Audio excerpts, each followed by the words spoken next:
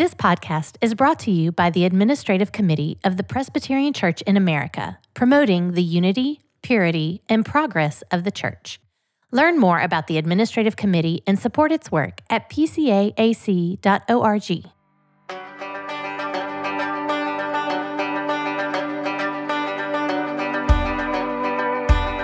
This is Gifts and Graces. Each episode, we bring you a seminar, sermon, or discussion from church leaders across the country and around the world designed to promote the unity, purity, and progress of the Church. All Christians have communion in each other's gifts and graces, says the Westminster Confession. So on this podcast, we help you and your church benefit from the gifts and graces of other parts of Christ's body. Each year at General Assembly, we host an assembly-wide seminar with a panel discussing a topic of timely importance. Sometimes these panels are members of a study committee sharing the fruit of their work. Other times, leaders with a variety of opinions gather to share a specific focus. Here is the panel on racial and ethnic reconciliation from June 2018 at the PCA General Assembly in Atlanta, Georgia.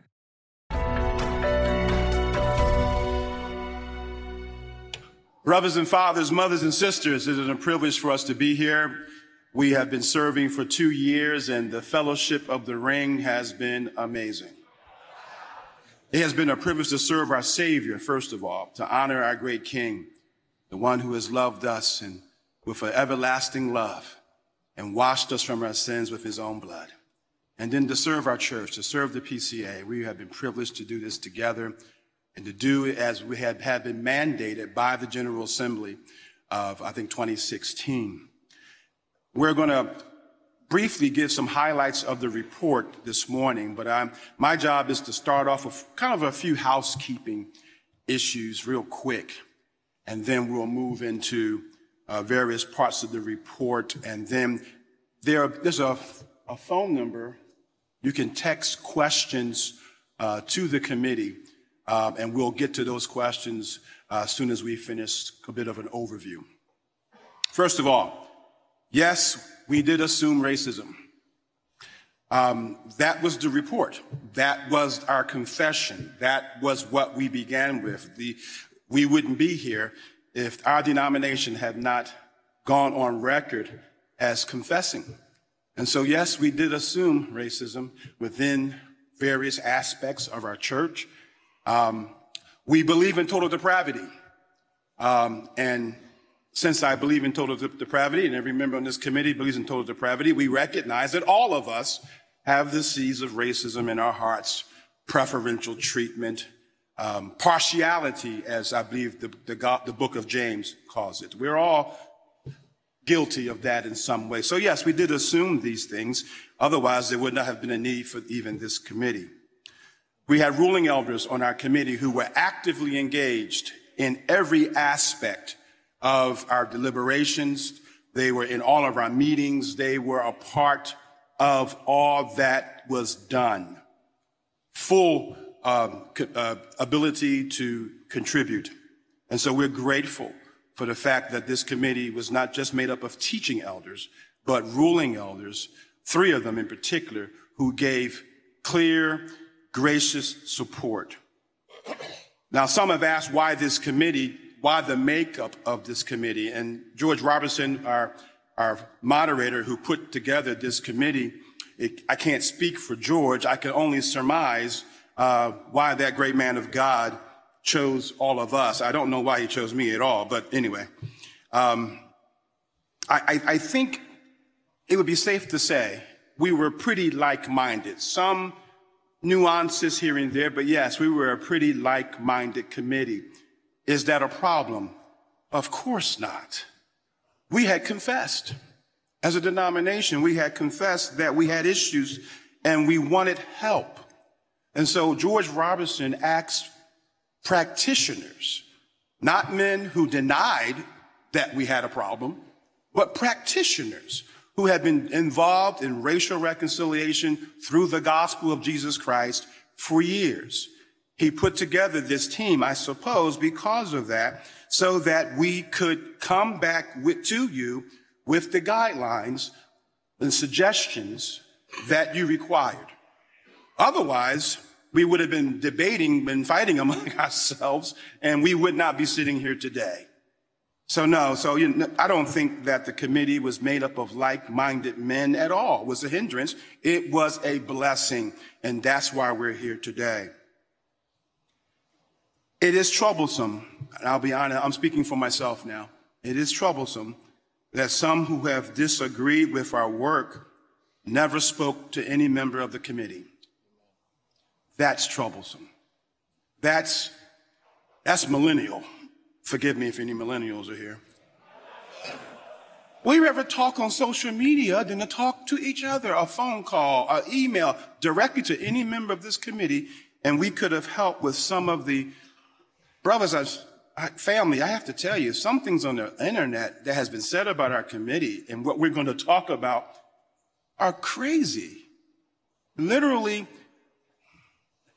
I'm trying to be generous here. I'm disappointed in that. It was just sad to see the fear-mongering that was happening on the blogosphere. And as you read our report, none of those things that were reparations, none of those things are in our report because they were never on our mind. Please, that was destructive. And we caused some consternation in my heart, that's for sure.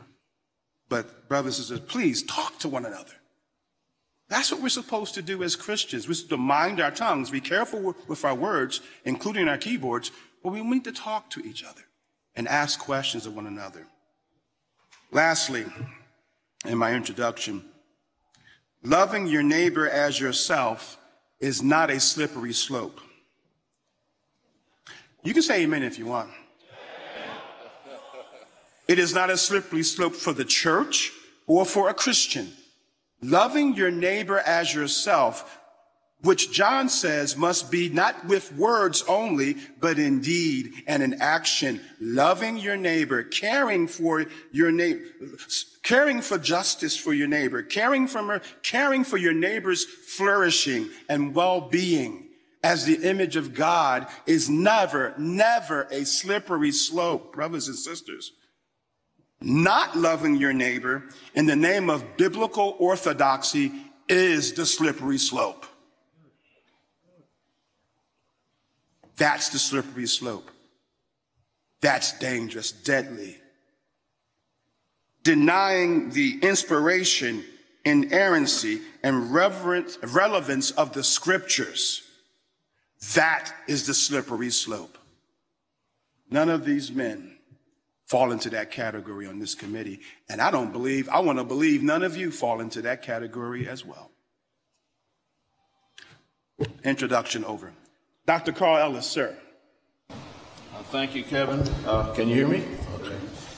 I want to add to Kevin's introductory remarks by just reiterating the fact that not one of us on the committee has any interest in introducing liberalism to the PCA. That's just we know the destructive, corrosive force that has been over the years.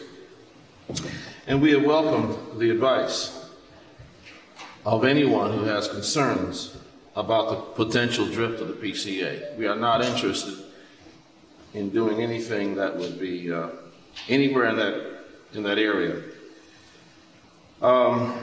I've encountered a lot of people who have associated us with issues that are not related to our stated assignment, and who have imposed upon us narratives that contradict our intentions and our goals. So with that in mind, I just want to say that all we wanted to do basically was to address the cultural sin that has tainted the life of the PCA. And all of us being sinners, we're affected by cultural sin. And the other thing is to build a healthier denomination reflective of the unity that Christ has claimed for us. So with that in mind, I just want to highlight a couple of things in our affirmations and denials. We thought this was important to make sure that there's no hidden agendas. You can probably see in your reports we affirm that the Bible is God-breathed.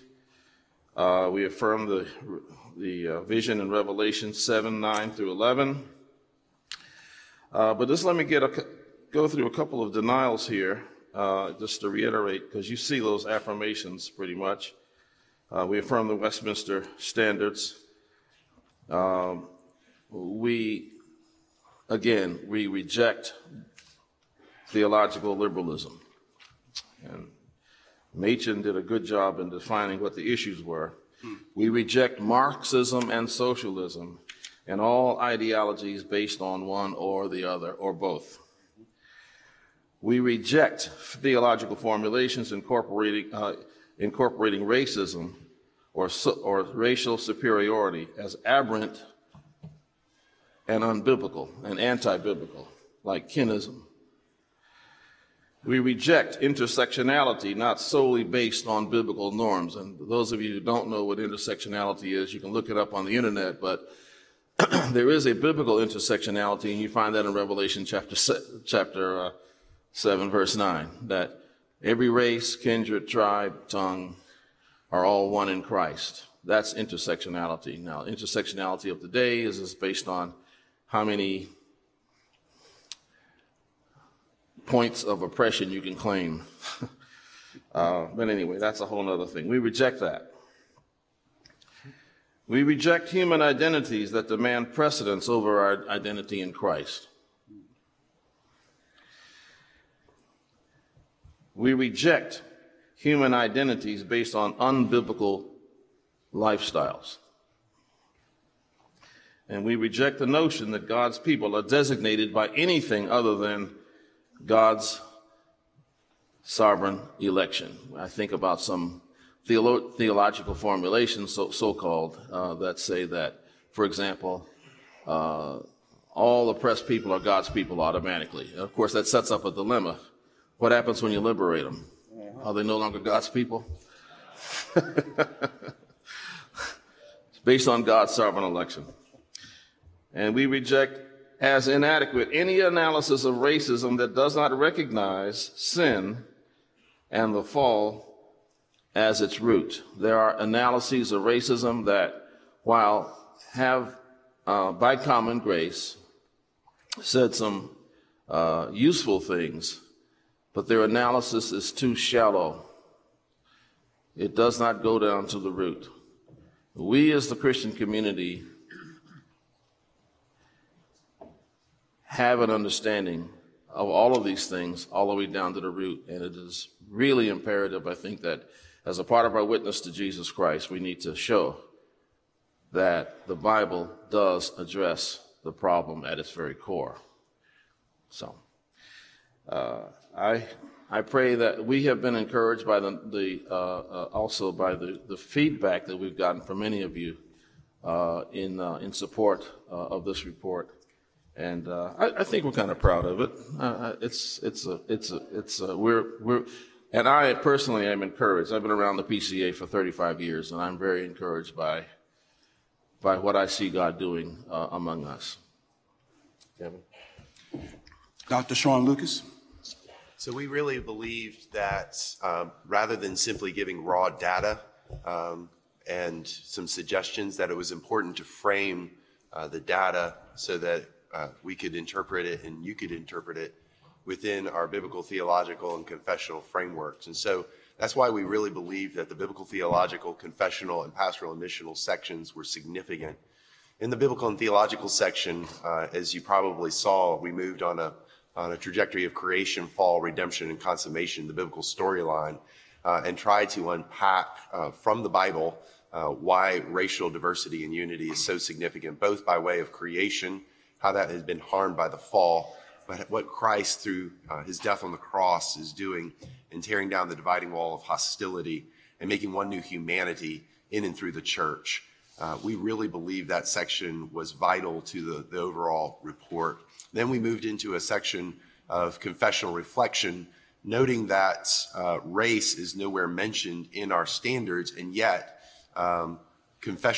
theological confessional frameworks for racial reconciliation, justice, certainly were present in our standards. And so actually, once that as we were working on that section, it was striking actually how much data really does consist in our standards for drawing out some of these themes, particularly in the exposition of God's law and in the Ten Commandments. And in talking about racial reconciliation and justice and dealing with the second table of the law, we wanted to try to tease out how the 5th, 6th, 7th, 8th, 9th, and 10th commandments relate to reconciliation and justice.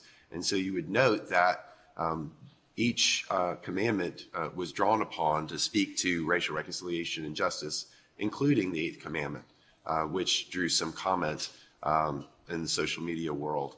From there, we went to pastoral and missional considerations in order to provide some thought on how racial reconciliation and justice issues might relate to pastoral care, why these were pastorally significant issues, as well as how why they had helped us to advance the mission of God in his world.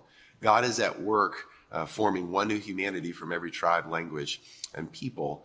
And so why is this significant? Why is this study significant? Why is this data significant? Why do we have to wrestle with it?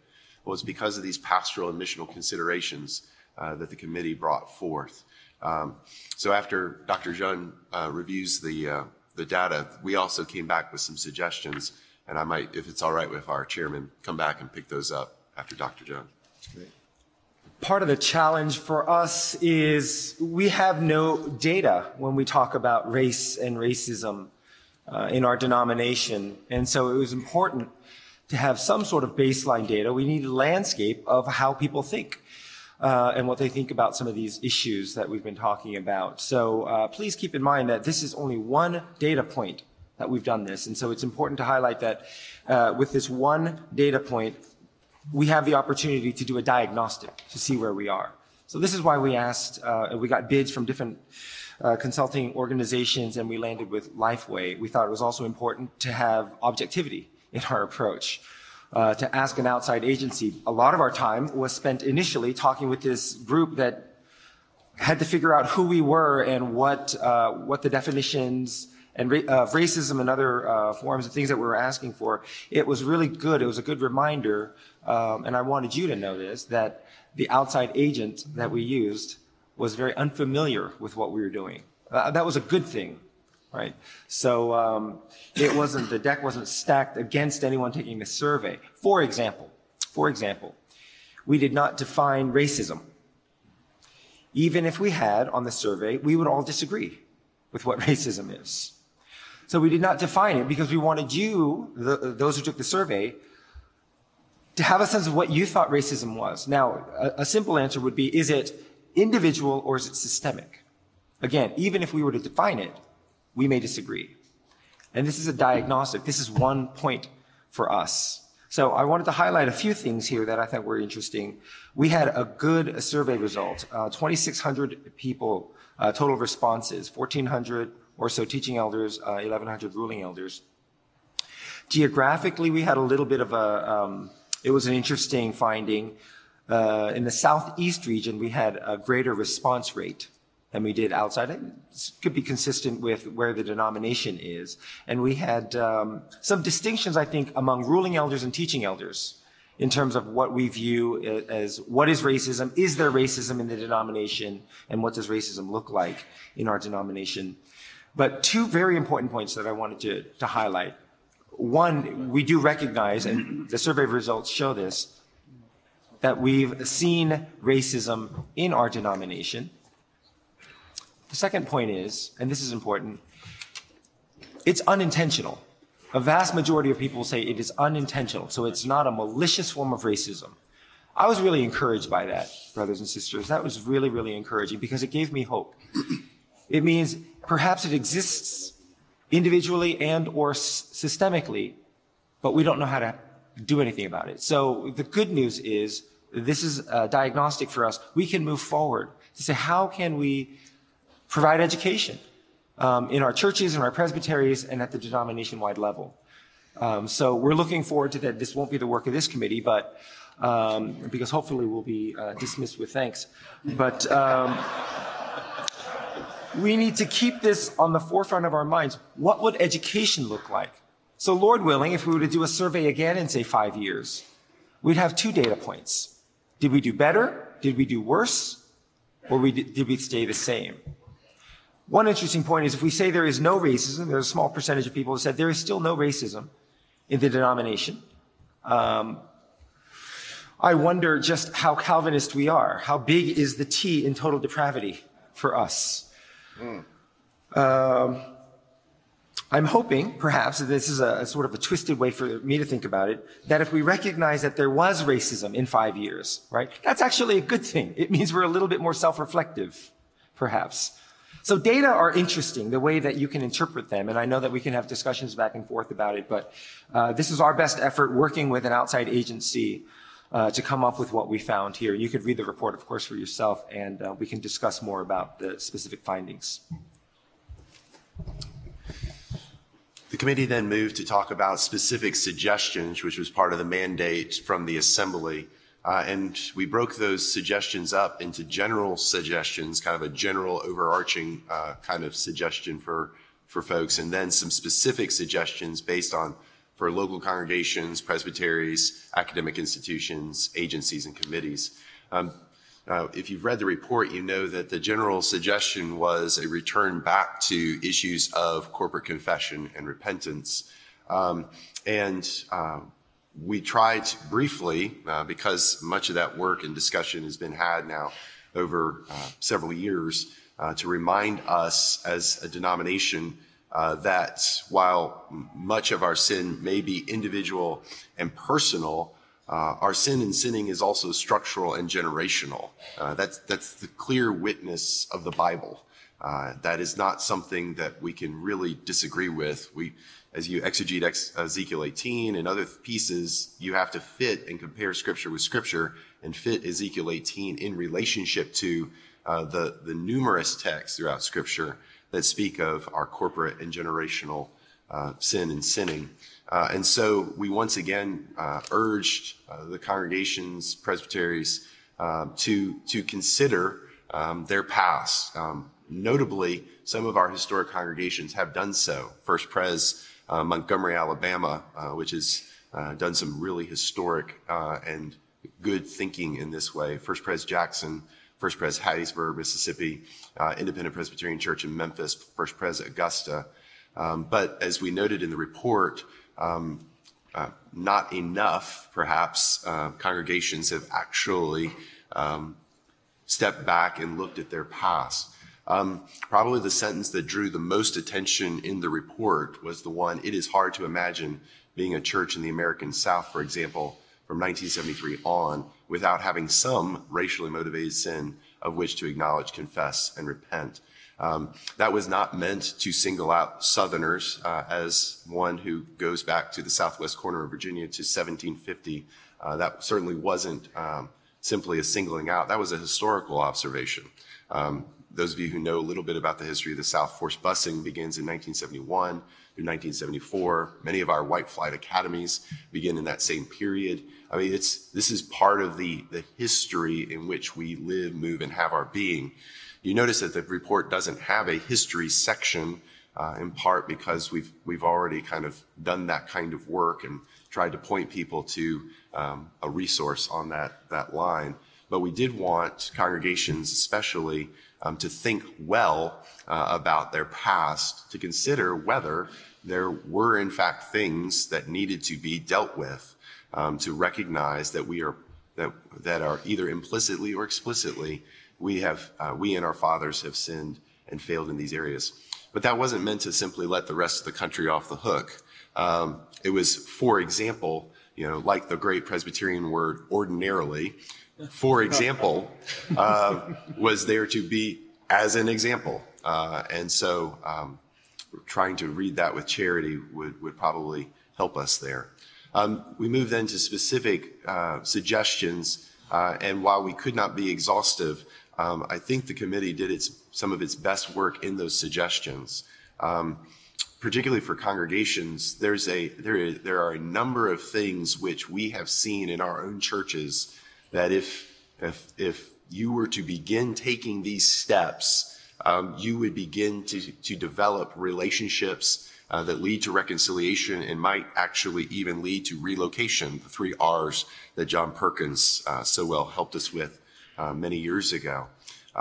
There were also specific suggestions for presbyteries on how they might be able to foster racial reconciliation, for institutions, academic institutions, some curricular development and other things in terms of not just separate programs, but even within the main MDiv program, how to diversify readings, to have other voices, such as a Francis Grimke, or as our moderator said last night, Matthew Anderson, which brought me tears as a Philly boy to hear Matthew Anderson invoked once again. But to bring those kinds of readings into the curriculum would help other voices be heard as we develop pastoral leaders. And then finally, for agencies, we had some suggestions as well. But I would like to just simply focus you on the final paragraph as kind of the summary of the whole. The central to moving forward on this issue is intentionality. You will get nowhere if you are not intentional. If we are not intentional as a denomination on the nominations committee to diversify our agencies and boards, if we are not intentional in our presbyteries in developing minority leadership, if we are not intentional in our congregations in building relationships with historic African American or Korean American churches in our community, if we're not intentional, then nothing will happen. If you could read anything in this report, I think for the committee, our single word to our brothers and sisters, our fathers and brothers here, is if we could be intentional towards moving to one body, one spirit, and live out of the reality of what Christ has already created for us in and by the cross, that would, I think, give real change so that 5 years from now, when there's another study, we would see progress because we've been intentional along the way. I'm going to try to deal with some of the questions that you're texting, and I think we've already dealt with some of them, even in some of the comments. As you're thinking about your community, you're thinking of if you are a church that's situated, say, in a community that has various ethnic minority groups there, you have a wonderful opportunity to be true to the Great Commission by understanding who they're there. I would encourage you to continue. 1 Corinthians 9 is a huge passage when I think about cross-cultural ministry. And I would encourage all of us, if we're thinking about these things, to do some exegetical work there. Start looking the Word of God and start asking yourself, how can we apply this? In that wonderful passage, Paul talks about being all things to all people, that he might win some. And he talks about doing it all for the sake of the gospel. And it doesn't mean he didn't stop being a Jew when he did this. He acknowledged his own ethnic identity. You see that in Philippians and Romans and other places where he certainly was a man who was proud of his ethnic identity, never stopped being a Jew. But at the same time, I believe Paul saw the imago Dei in the people he was trying to reach. He was a good missionary. And what he did was learn the people groups to whom he was ministering to. Mars Hill, Paul knows the Athenian poets, and he knows their language, he understands them, and he is interacting with their material. Do you know the people groups in your community? Do you know who they are? Have you made the false assumption that because maybe they all speak the same language, that they're all the same? Puerto Ricans are not the same as Cubans. And vice versa. African Americans not the same as Africans. I mean, will you do the good missionary work? Because we do not send missionaries to the field. MTW's here. I know you're out there somewhere. We don't send missionaries to the field unless they know the language, the culture, have a healthy respect for the people, a love of the people they're going to. That's when we send them to the field, when they've really understood these things. The problem is, brothers and sisters, we don't do it in our own churches, in our own communities. We go in there and we assume everybody's the same, or we expect them just to come in through our doors because we're preaching the Reformed gospel. How's that working for you? Didn't work for me, I'll tell you that much. No, I would encourage you to really start getting to know the people groups in your community. Who are they? And someone has asked this question. Randy Neighbors, I don't know if he's here, but he told me once that churches want to know, how can we reach these dear people without changing? You can't. Just right now, I'm going to tell you right now, you can't. Because you haven't done what Paul did. You haven't followed the scriptures. You haven't done and said, hey, to the Puerto Rican, I became Puerto Rican. Doesn't mean you stop being who you are, but you recognize the image of God and you begin to engage our Puerto Rican brothers based upon who they are. And you begin to celebrate the image of God in them. Fallen, yes. Just like white ethnic group in America is fallen. Every ethnic group is fallen. But you recognize the image is still there.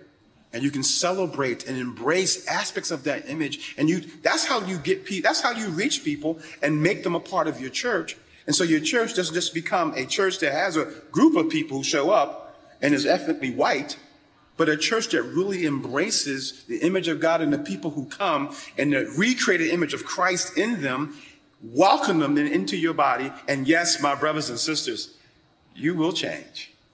And that's a good thing. Can we take some questions, guys? You got some of them. Jump in. Anybody? That's fine. You got a bunch of them up here, so we're trying to sift through them. I'm not calling my wife. I'm texting. I'm reading your questions. Honey, I wasn't texting you.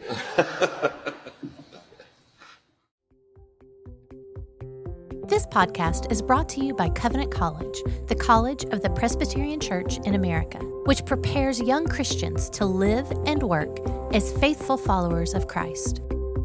We are a liberal arts college located on top of beautiful Lookout Mountain, Georgia, where we explore and express the preeminence of Jesus Christ in all things.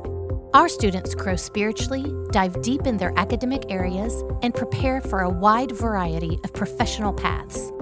Life on Lookout Mountain and in Chattanooga is always exciting. With abundant natural areas for outdoor enthusiasts to explore, a vibrant art scene, and a flourishing entrepreneurial community in Chattanooga, there is something for everyone. Learn more about everything Covenant at covenant.edu. There's one question that says, how do we encourage those in a denomination who are tired of hearing about reconciliation? And I would ask a follow-up question like Jesus would. Are you tired of hearing about how he reconciles you to God? Because if you grow tired of that, then of course you can be tired of racial reconciliation. And so the more you realize that you've been reconciled by a Savior while you were God's enemy, then that should free you and to push you out to engage in issues of reconciliation. And so it always goes back to your issue with Jesus. Do you really appreciate what he has done for you at the cross? And if you really appreciate that, then that should free you to love people who are different than you.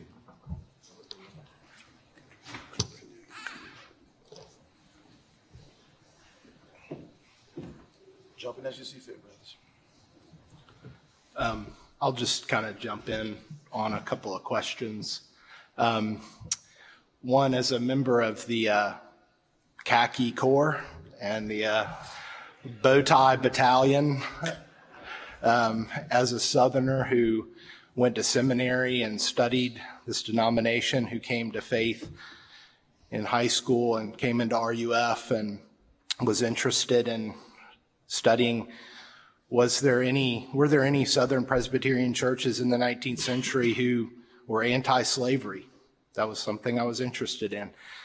And I just want to recommend the PCA Historical Center and Archives. I came across one church in the South that was anti-slavery, and it was a Reformed Covenantal church in Rocky Creek, South Carolina.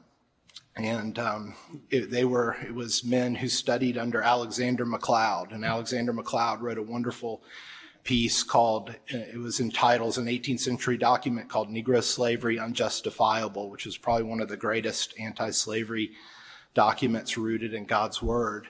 And these men who were anti-slavery in South Carolina in 1802 and 1803 were cast out of the state. And so when you're studying this history and the continuity of this history as we move into the 1850s and into the late 19th century, it's great. It's deeply painful and hard. And I would just say, for those of you wrestling with it, to study African American history and culture. And it was only when I began to pick up the history of our brothers and sisters and appreciate the suffering and the incredible hardship and the oppression of what our brothers and sisters went through, and then how Christians really failed to step into that in the early 20th century and even into the civil rights movement. It created in me a posture of repentance and a posture of, God, forgive our church and forgive us. And I think an open kind of examination of history can help us in some of these things. So I just want to commend to you some of those studies. So several of the questions that we've received kind of get at what does it look like when you've arrived. So like one particular question, could you paint us a picture of what a racially reconciled PCA would look like, or how do, what are benchmarks for success? So how does that work for your sanctification? Right, because really at the end of the day, this is a sanctification issue. And so we're always going to be on this journey. We're going to get home someday, but that's when Jesus comes. And so it's not, I think, as we think about what does a racially reconciled PCA look like, what are benchmarks, we can't give you those, but we can point you to the journey, which is the journey of intentionality, the journey of, as John Perkins again, of relationship, reconciliation, relocation. I think if we can go on that journey together, we'll look 10 years from now, Lord willing, in 2028, and we'll look back on 2018 and say, my, as Doc likes to say, my, how far we've come. So I think that's one of those things. I think particularly for an upper middle class white person like myself, I would like to have those benchmarks. Mm-hmm. I would like to check the box and say, I got there. But that's not what this is. This is dying to ourselves and coming to life again by the Spirit as we lean into loving one another across racial and economic lines as brothers and sisters in Christ. One question says, does the committee oppose mono-ethnic churches? Is it okay to plant them or retain them? And I would tell you, if you are a monocultural church, my question would be to you, why? Why is that? I think you have to answer that question. If you're in a community that's all white, well, we're not going to bust people in to integrate you, right? I guess it would be nice. But it wouldn't work for you. I understand that. So the answer is no, of course not. The church, if we're trying to be true to the Great Commission and make disciples of all the ethne, then the church probably should begin to look a little bit like its community and reflect that in some way. Now, quick biblical example. And you have two churches that are highlighted in the book of Acts: Jerusalem church and the Antiochian church, correct? Remember, are you with me? The Jerusalem church, notice, it was all Jew. They were all Jews in the Jerusalem church. That kind of makes sense. They planted the church and it was all Jew. That's not wrong. That was the community. Where did they go wrong? You know where I'm going. They failed to send to the other ethne. They failed to send what Jesus told them they should be when the Spirit came upon them, that they should be sending to Jerusalem, to Judea, Samaria, and the uttermost parts of the earth. What happened was they had a holy huddle, had a holy Jewish huddle. They all ate kosher and enjoyed themselves around Jesus. I think sometimes that's what happens to us in any ethnic group in this country. It happens where we enjoy one another so much, we end up becoming this holy. I would encourage mono-ethnic churches in a mono-ethnic community to send? Can you partner and get involved? Can you take that seriously and partner with churches outside of your area and that don't look like you? Can you begin to partner and share resources and encouragement in that way? Plant churches maybe in those other parts of your area that don't look like you. May I? I'd like to. Sure. Yes, I think that though some churches might be mono-ethnic because the community reflects that, I think all churches should be cross-cultural. I don't care what the makeup of your church is. It is important that we begin to appreciate and enjoy the worship of God in different cultural modes, not just to tolerate them. Because when we do that, it gives us a greater sense of how big God really is, if for no other reason than to really understand God better. So all churches, I do believe, I don't care what their makeup, should seek to experience God in different cultural modes. And of course, we don't want to do that just to attract. We don't want to say we don't want to sing songs in Spanish just to attract Latinos. No, we want to recognize that God speaks Spanish too. That God speaks Swahili or whatever. So it gives you a sense of how great God is when you begin to see how God is worshipped in other traditions, other cultural, biblical cultural modes. So that's my encouragement to the church. All churches should be cross-cultural in the good sense of the word.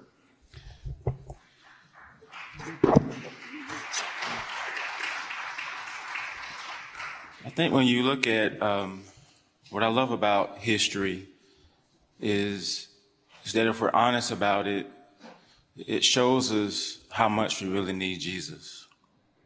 And when you look at the history of our denomination, history of our country, we look back and say, man, if it wasn't for Jesus, where would we be? Because if we look back at our history, we can pat ourselves on the back, then you really didn't need Jesus. And also looking back at history also means we tell the truth, that the issues of reconciliation is not just a black and white thing. We also got to consider the Native Americans too, and the injustices that they encountered. So it's much larger just than our black and white thing. The Native Americans as well are included in this conversation too. And their voice needs to be heard. Their story needs to be told. And there's a lot of reconciliation that needs to take place with our brothers and sisters that are Native American as well. When you think about our church relations, one of the things that the question is asked, but how do we really bring about racial reconciliation at my church? We want to do it, but how do we really go about doing it? And one of the things that we try to do is realize that none of us are truly experts at this. We don't really know exactly how to, other than having the Bible as our guide. One of the things that has helped us to just participate in this activity at First Pres in Augusta is simply to say, let's start with repentance. And my dear brothers and sisters, we have plenty to repent of. And when we go to our brothers and sisters of another race at another location, that's where we start in Augusta.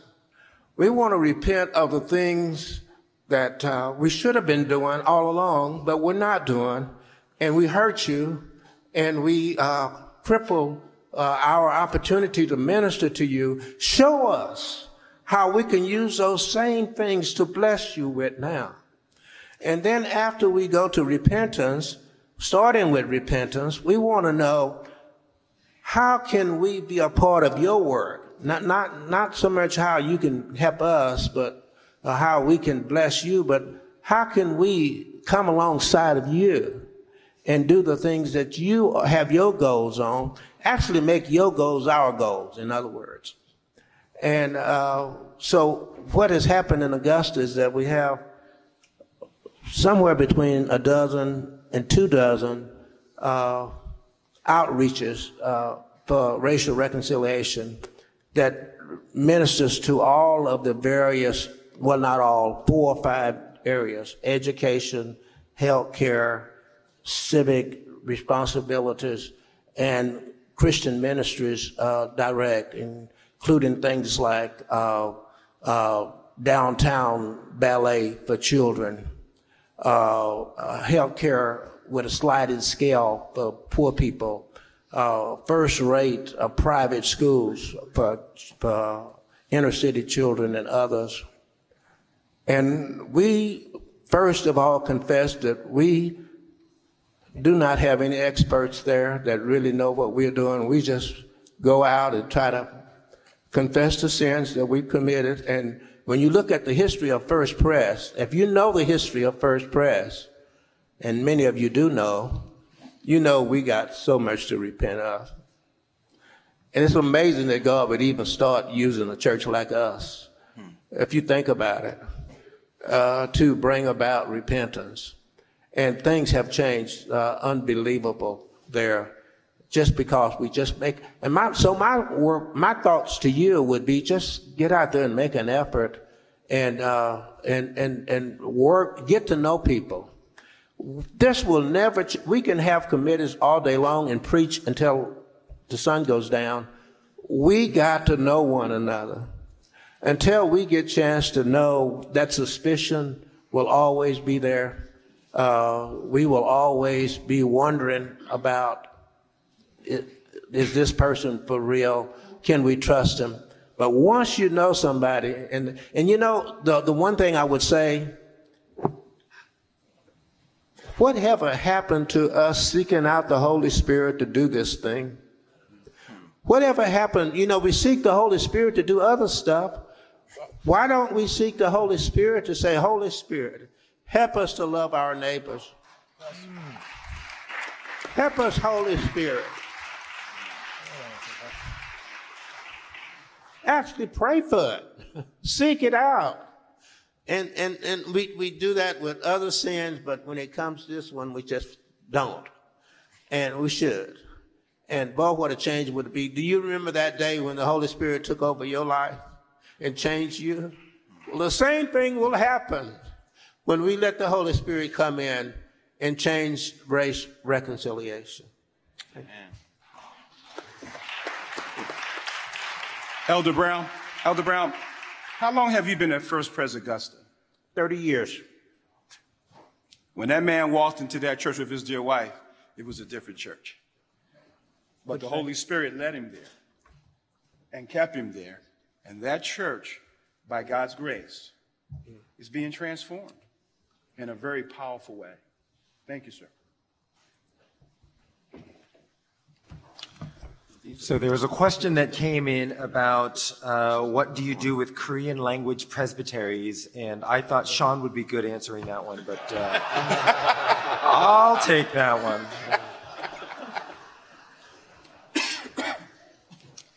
You know, it's we've got the Korean language presbyteries. It's fascinating. I have a lot to say about that. I am in a Korean language presbytery. I think it's important to understand generationally, and it ties in with U.S. immigration policy. Koreans, immigrants from South Korea at the time in the 1960s, right? No one was allowed to come into the country until mid-60s, and so that's why you see this immigration boom. It's great that people were Presbyterians. A couple things that I wanted to share. One was I got into this interesting discussion with someone about the problem of Korean language presbyteries and how that's divisive for our denomination, and it hurts us in some ways. And I shared another way of looking at it would be in the 80s, as the denomination was relatively small, we had Korean language presbyteries say they wanted to join the PCA. The PCA grew because of the Korean language presbyteries. We went from 1 to now I think we have about 10. So, and now we represent 12% of the denomination. I know turning in Presbytery records is really bad. But aside from that, I think it's been good for the denomination to have Korean language presbyteries. A couple other things that I've had some interesting discussions on. People would say, isn't this segregation? Isn't this the same form of segregation that we're fighting for to not have? And I would venture to say there's a difference between segregation, which is by force, and laws are built to ensure that you have no choice but to be with your own people, versus separation, right, by choice. And you're not robbed of the choice to be able to worship in a language that you're comfortable with and still hold to the same ideals and doctrines with your other brothers and sisters. And so that's one way of framing it. But ultimately, I want to say things are changing. And as a Korean American born in the United States, and most of my Korean American fellow TEs and REs, increasingly not familiar with the language and not familiar with the culture, this is an issue for second-generation Korean Americans and their first-generation counterparts to deal with and work on. So I'd ask for prayer as we continue to work out what this looks like. We are right in the middle of it. The first generation has not died off yet. You look at, the Dutch Reformed Church, you look at the German Church and other ethnic groups and language groups, and you see that in the history of the United States. Over hundreds of years, you see this emerging. The Korean Church is very young in the United States, in the 60s. So this is something that Korean Americans are still trying to wrestle with and figure out what is the future. Because I don't know if you know this, but if you're a second generation Korean American teaching elder, you have a choice. If you're going to stay in the Korean language presbytery, you better learn Korean. If you grew up in the church and we want to be generational, and you believe in God, God is multi-generational, and you want to stay with your parents and worship together in covenant worship, right? Do you have to learn Korean to maintain your Christianity, or do you leave? These are sort of the debates that go on among Korean Americans. So it's bigger than just what do you do with, do we get rid of Korean language presbyteries? It's something that we continue to wrestle with. One final thing that I want to say, when I have our mic, I could hear my voice all day. So I have a lot more to say, so sit back, relax. Another comment that emerges often is this just bashing white people? I feel bad when I hear about racial reconciliation. I feel bad when we talk about this. It's a personal attack. And we have to understand systems. I think that's an important distinction to make. It's systems, not individuals. When we're talking about a dominant system, that if you did nothing else but just be yourself, some people benefited from a system. I think that's what we have to recognize. The other part of it is, please, when you hear your brothers and sisters of color tell you about their racialized stories, would you please believe them? Amen. Would you please believe them? I don't think they're lying to you.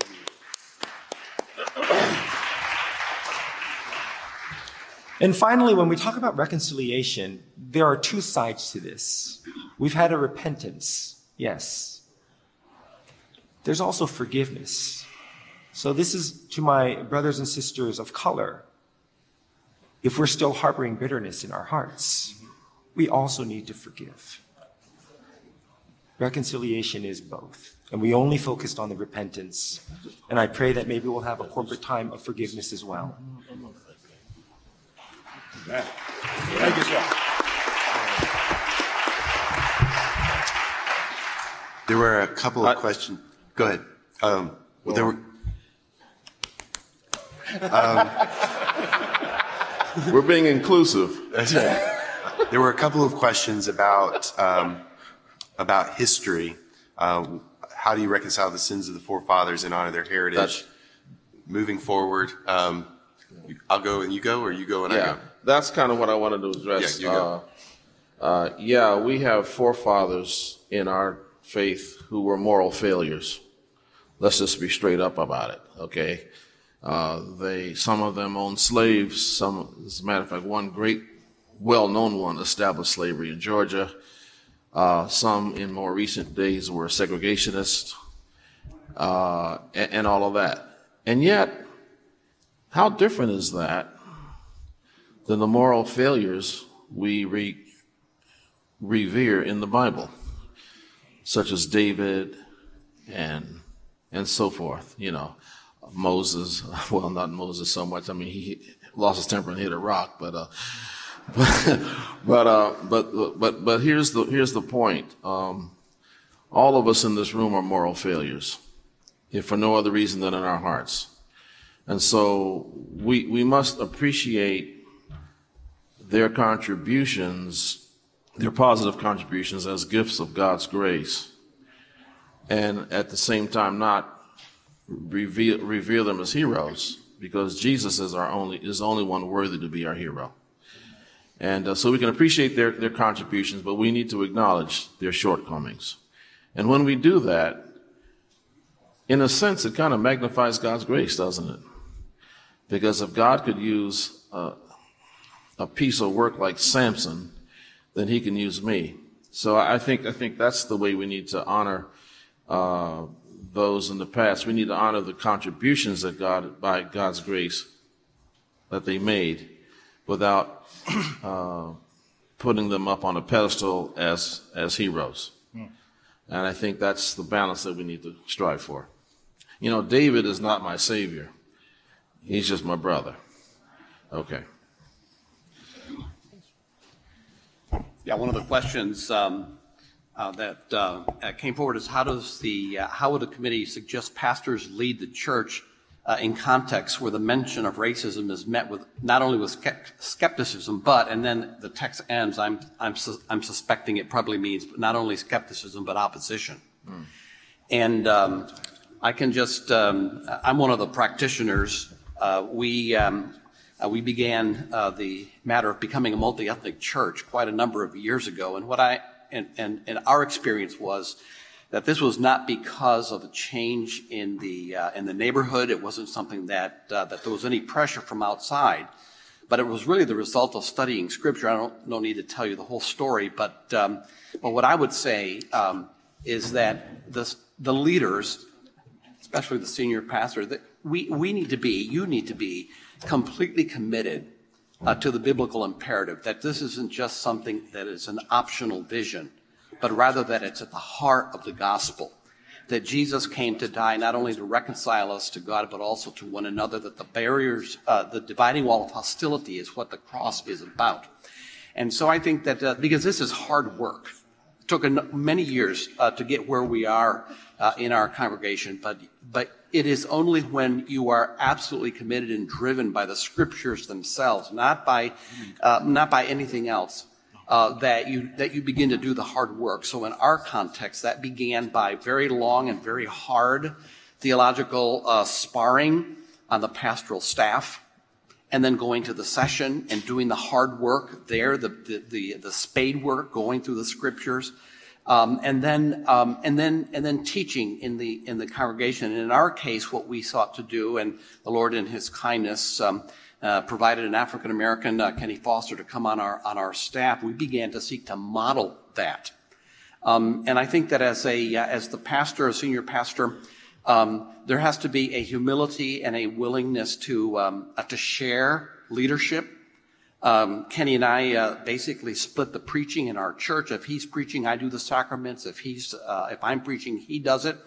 And it's a little difficult when you've been the pastor of the church for 35 years, like I have, to have the new guy come in and everybody's crowding around him after the sermon, giving him kudos. I know that none of you have this problem. But there has to be a willingness to sacrifice. And the other thing that I would say in this regard is that we need to get rid of this mentality that we are somehow doing other people a favor by letting them be a part of our church, but rather that we are impoverished by their absence.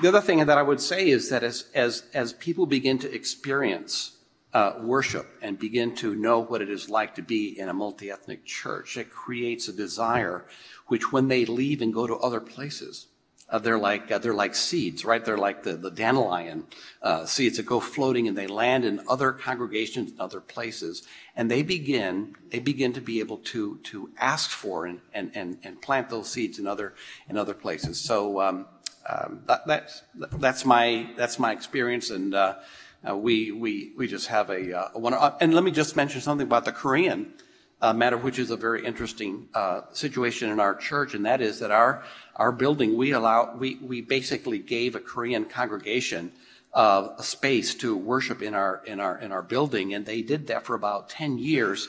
They had a series, keeping a turnover of pastors that came and went, and the leadership of that Korean group came to us and said, "You all are seeking to be multi-ethnic, multicultural.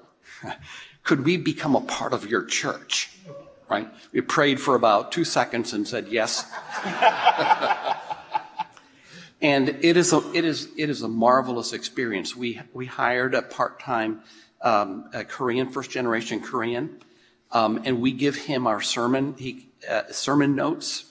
He translates them into Korean, and then during the service, he does simultaneous translation. Our worship service has the order of service in English. It has it in Korean also.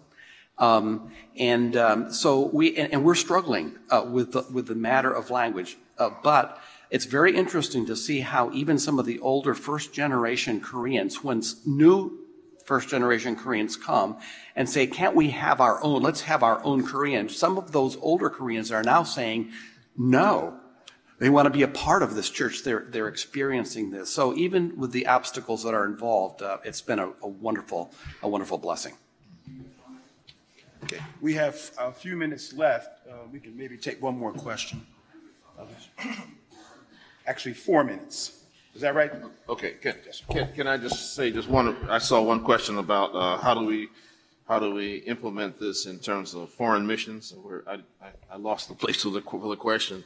Just let me say very quickly, for those of you involved in MTW and others, I've talked to a number of African American missionaries, and they almost to a person have told me that adjusting to the culture of the target country or target society they went to was much easier than adjusting to the culture of the missions agency. You got it? So they felt far more trauma from the. So I'm just saying that we have to be aware of that there are some real issues that we have to work on. And but I'll just throw that out there. I don't want to take a lot of time. And now a message from our sponsor. Thank you, guys. Oh, I didn't. You said a couple of minutes. What's that?